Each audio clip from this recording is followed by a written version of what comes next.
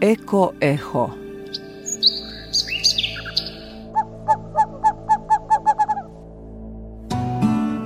Zvuk prirode na talasima BH Radija 1.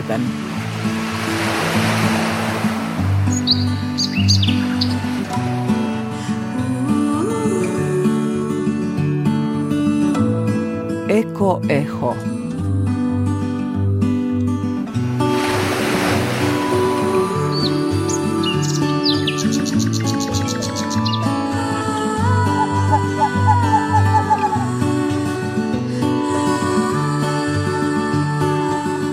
Partner emisije Fondacija Friedrich Ebert u Bosni i Hercegovini.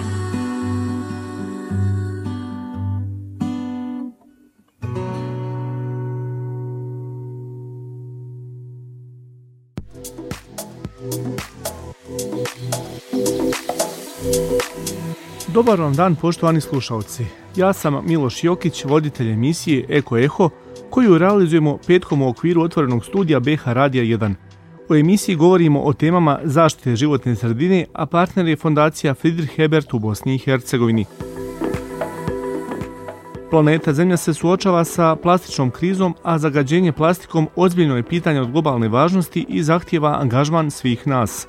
Prema dostupnim podacima u Bosni i Hercegovini se na godišnjem nivou proizvede oko 150.000 tona plastičnog otpada, a od toga se reciklira samo 2%, dok 98% završava na deponijama ili u još gorem slučaju negdje u prirodi gdje će ostati nekoliko stotina godina, što samo ide u prilog tvrdnji da plastični otpad nije samo prijetnja za prirodu, već i za zdravlje ljudi.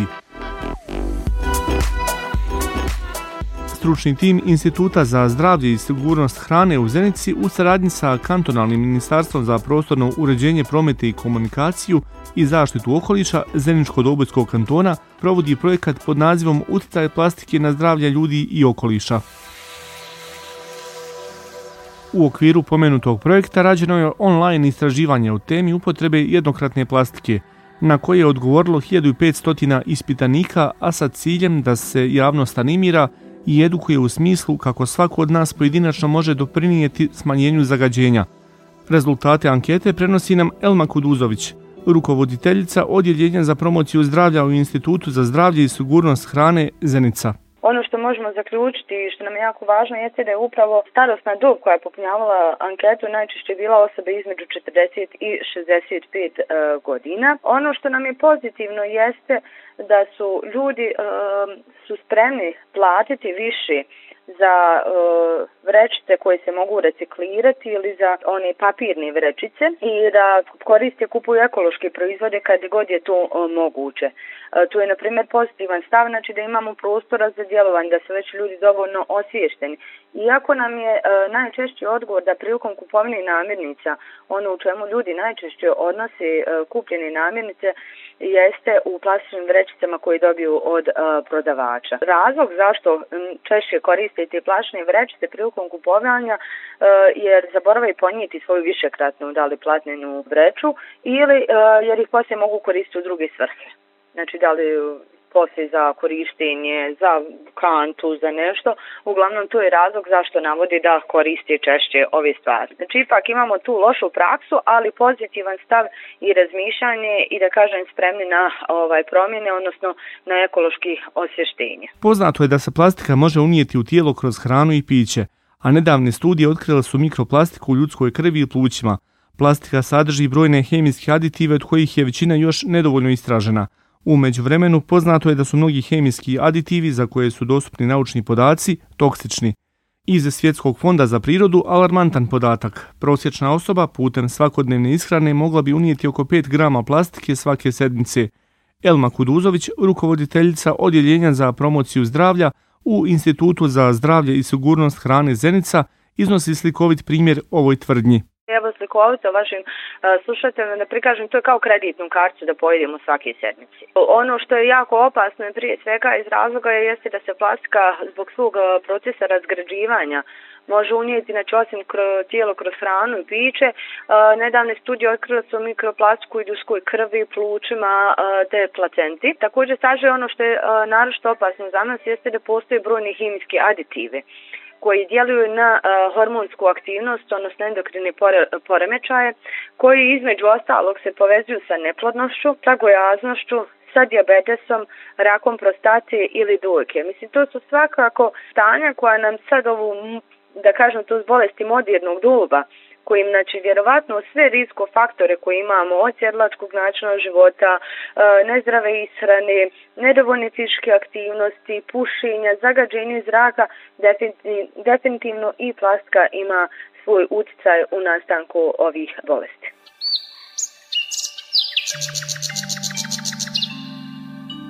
Eko Eho.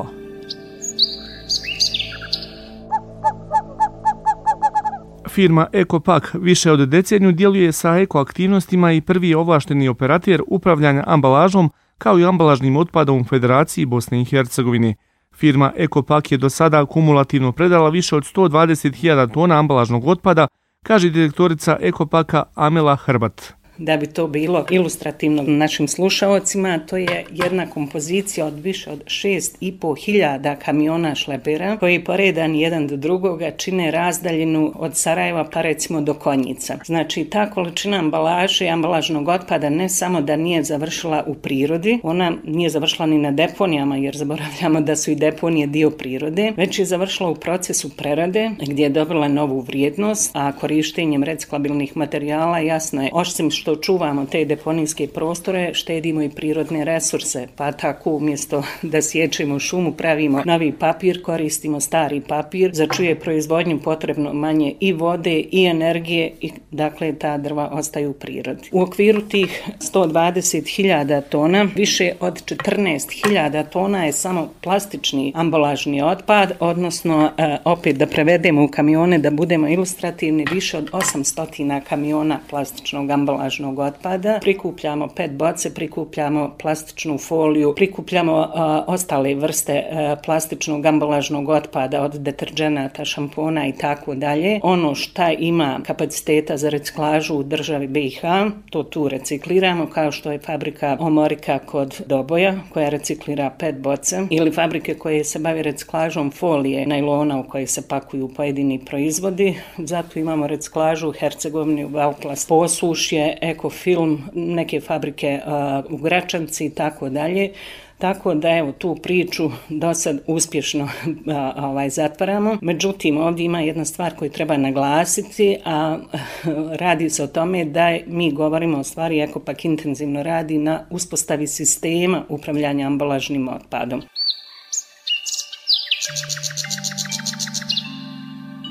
Eko Eho.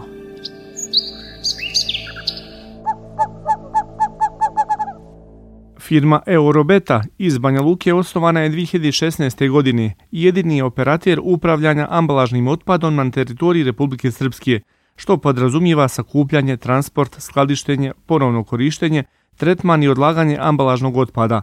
Pitali smo koliko su do sada prikupili plastičnog otpada, a odgovor nam je dala diplomirani ekolog Anđela Laketić, zaposlena u firmi Eurobeta u Banja Luci. Eurobeta je operator sistema upravljanja ambalažnim otpadom. Firma je osnovana 2016. godine i jedini smo operator na teritoriji Republike Srpske. Od svog osnivanja pa do danas ukupno smo sakupili i reciklirali 54.154 tone ambalažnog otpada. Naš cilj jeste da svake godine recikliramo veću količinu otpada u odnosu na prethodnu godinu i do sada smo u tome bili uspješni i nastojat ćemo svakako da tako ostane i u narednom periodu. Određena količina tog otpada svakako predstavlja i ambalažni plastični otpad, o kome je najviše riječ u ovoj emisiji. Mi smo do sada ukupno sakupili i reciklirali 8.585 tona plastičnog ambalažnog otpada. Ja bih voljela da pomenem još jednu od aktivnosti Eurobete kao operatera, a to je svakako podizanje svijesti o reciklaži i primarnom razdvajanju otpada.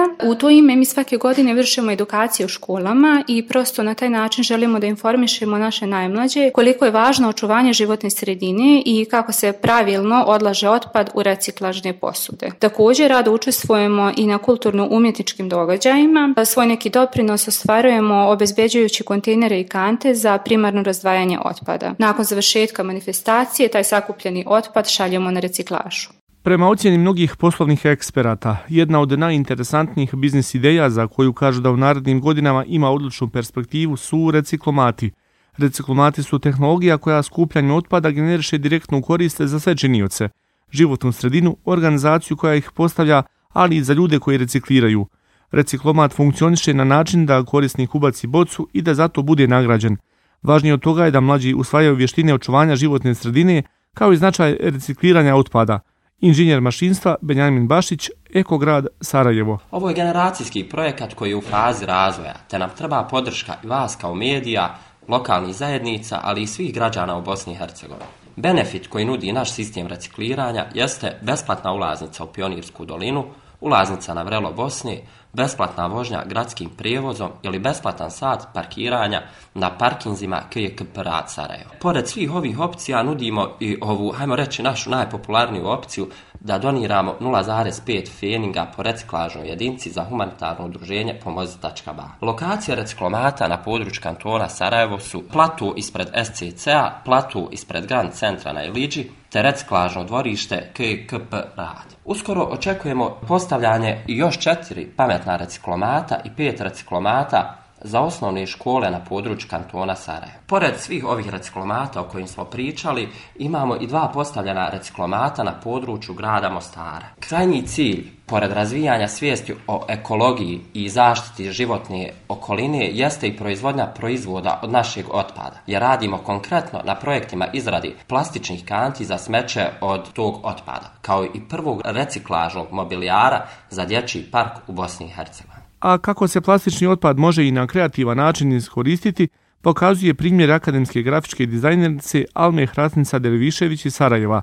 Alma je osnivač i predsjednica udruženja Green Art, udruženja koje se bavi simbiozom umjetnosti i ekologije, a pitali smo je kako otpad može postati umjetnost. Udruženje Green Art i naše aktivnosti su pokazale i dokazale da zaista otpad može postati umjetnost. Mi smo od jednog PVC čepa, da kažem, baveći se najmanjim ambalažnim otpadom, uspjeli da od njega napravimo sredstvo likovnog izražavanja, gdje vidimo, gdje smo i pozvali bili i osnovne škole i srednje škole i likovne sekcije i naše kolege umjetnike da upravo nešto napravimo od tog otpada koji gomilamo iz svakog trenutka sve više i više. Uspjeli smo znači da od PVC čepa napravimo mozaik, usput promovišući i druge vrijednosti, a to su kulturna baština naše zemlje. Vrlo smo sretni i ponosni kada vidimo da su mnoge škole prepoznale vrijednost o čemu pričamo i vidimo da su njihovi radovi, školski radovi, često upravo inkomponiraju PVC čep u svoje umjetničke radove, mladi umjetnici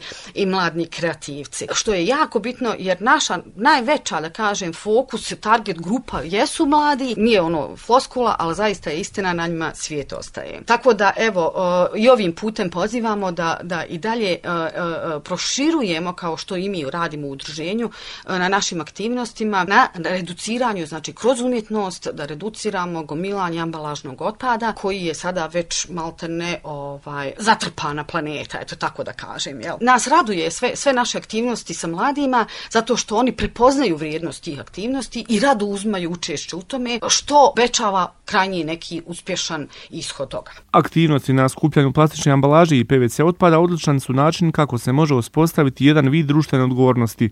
Alma Hrasnica-Dervišević, predsjednica udruženja Green Art, udruženja iz Sarajeva, ističe da je unazad nekoliko godina okupila učenike iz sarajevskih osnovnih i srednjih škola koji su aktivno učestvovali u izradi umjetničkih i kreativnih instalacija skupljanjem plastičnih čepova. Počeli smo da radimo od projekta Čepočilin, koji je u biti izrada mozaika od PVC čepova sa šarom bosanskog čilima. Odatle je sve to krenulo kad smo naišli na jedan fenomenalan odziv učesnika i direktnih korisnika. Naše aktivnosti smo zaista proširili i projekte povećali da kažem, mi otpad pretvaramo u umjetnost. Tako da angažujemo i radimo sa djecom iz Mjedenice, radimo sa djecom i iz dječjeg doma Bjelave, osnovnih škola i srednjih škola. Evo sad smo nedavno radili na Iliđi, grafička škola su bili naši učesnici i ja mogu da kažem svi ti naši projekti su biti izašli iz okvira našeg udruženja i postali dio naše čitave zajednice.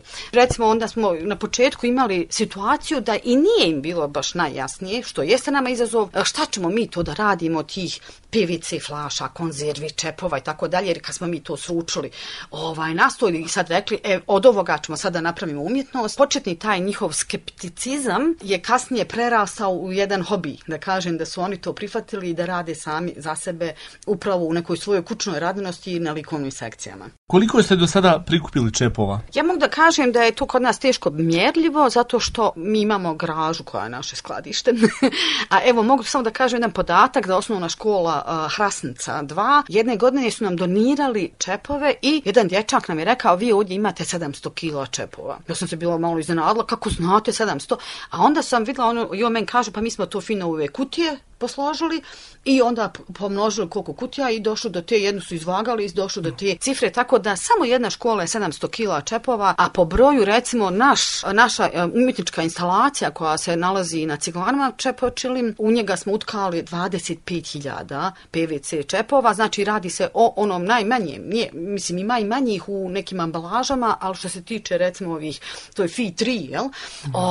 To je zaista nešto vrlo značajno. Ambalažni otpad, nažalost, nalazimo tamo gdje ne bi trebao da bude, kaže direktorica Eko Paka Sanela Habeš.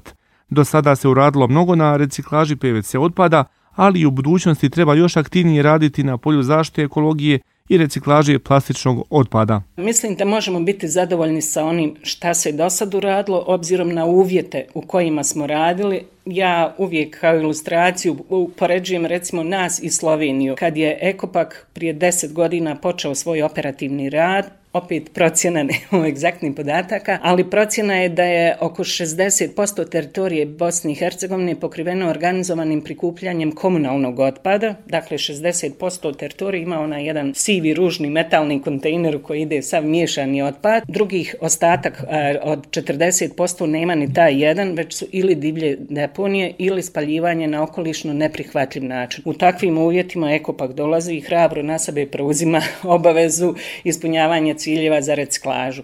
Poređenje radi, naše kolege iz Slopaka u Sloveniji su počeli raditi 10 godina prije nas, dakle 20 godina sad s ove vremenske distance kad posmatramo. Kad je Slopak došao na tržište Slovenije, Republika Slovenija je na nekih 98% svoje teritorije već imala instalirane kapacitete za sortiranje otpada. Sad vidite startnu poziciju nas u Ekopaku i Slopaka, ali kažem ono što ohrabruje da smo u okviru naknada koje mi kao operator sistema naplaćujemo od ambalažera koji s nama imaju potpisane ugovore, a koje mi zovemo najniže održive naknade, uspjeli pokrenuti sistem. Sistem je pokrenut, on je nezaustavljiv, samo u godinama koje dolaze, dakle rastemo, što pokazuju već rezultati prethodnih 10 godina.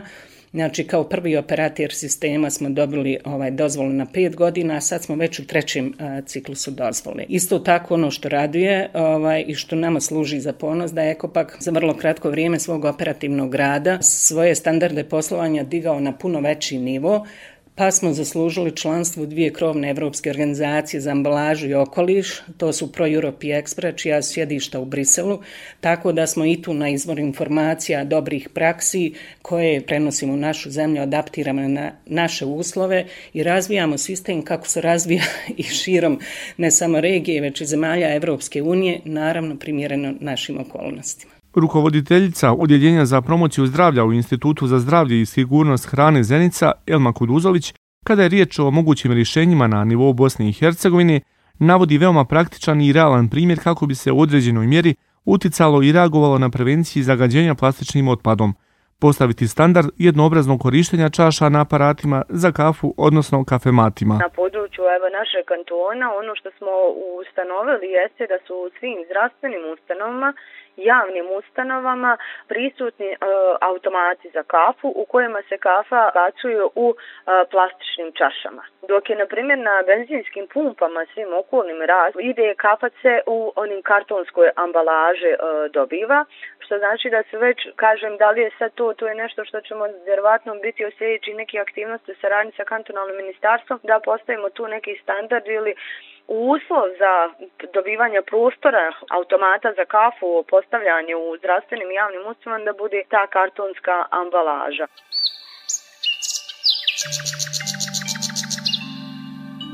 Eko Eho.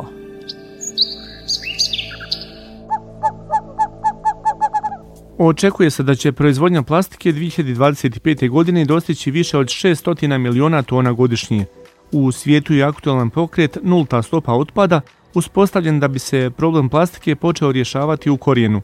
Možda bi za kraj ove priče poruka za najbolji način kako bi se postepenom riješio problem otpada, i to ne spaljivanjem ili odlaganjem na deponije, ipak bio uspostava sistema koji ne stvara otpad, poput mjera ukidanja jednokratne plastike i promovisanja alternativnih sistema distribucije i isporuke. Mnogi ekoaktivisti bi rekli, nije teško reći koje je najbolje rješenje, jednostavno ne proizvoditi i koristiti toliko plastike. I ovu emisiju realizovali smo u partnerstvu sa fondacijom Friedrich Ebert u Bosni i Hercegovini. Ponovo smo sa vama za 7 dana. Urednica Sanela Habeš. U proteklim minutama kroz emisiju Eko Eho vodio vas je Miloš Jokić. Snimatelj tona Senad Česko.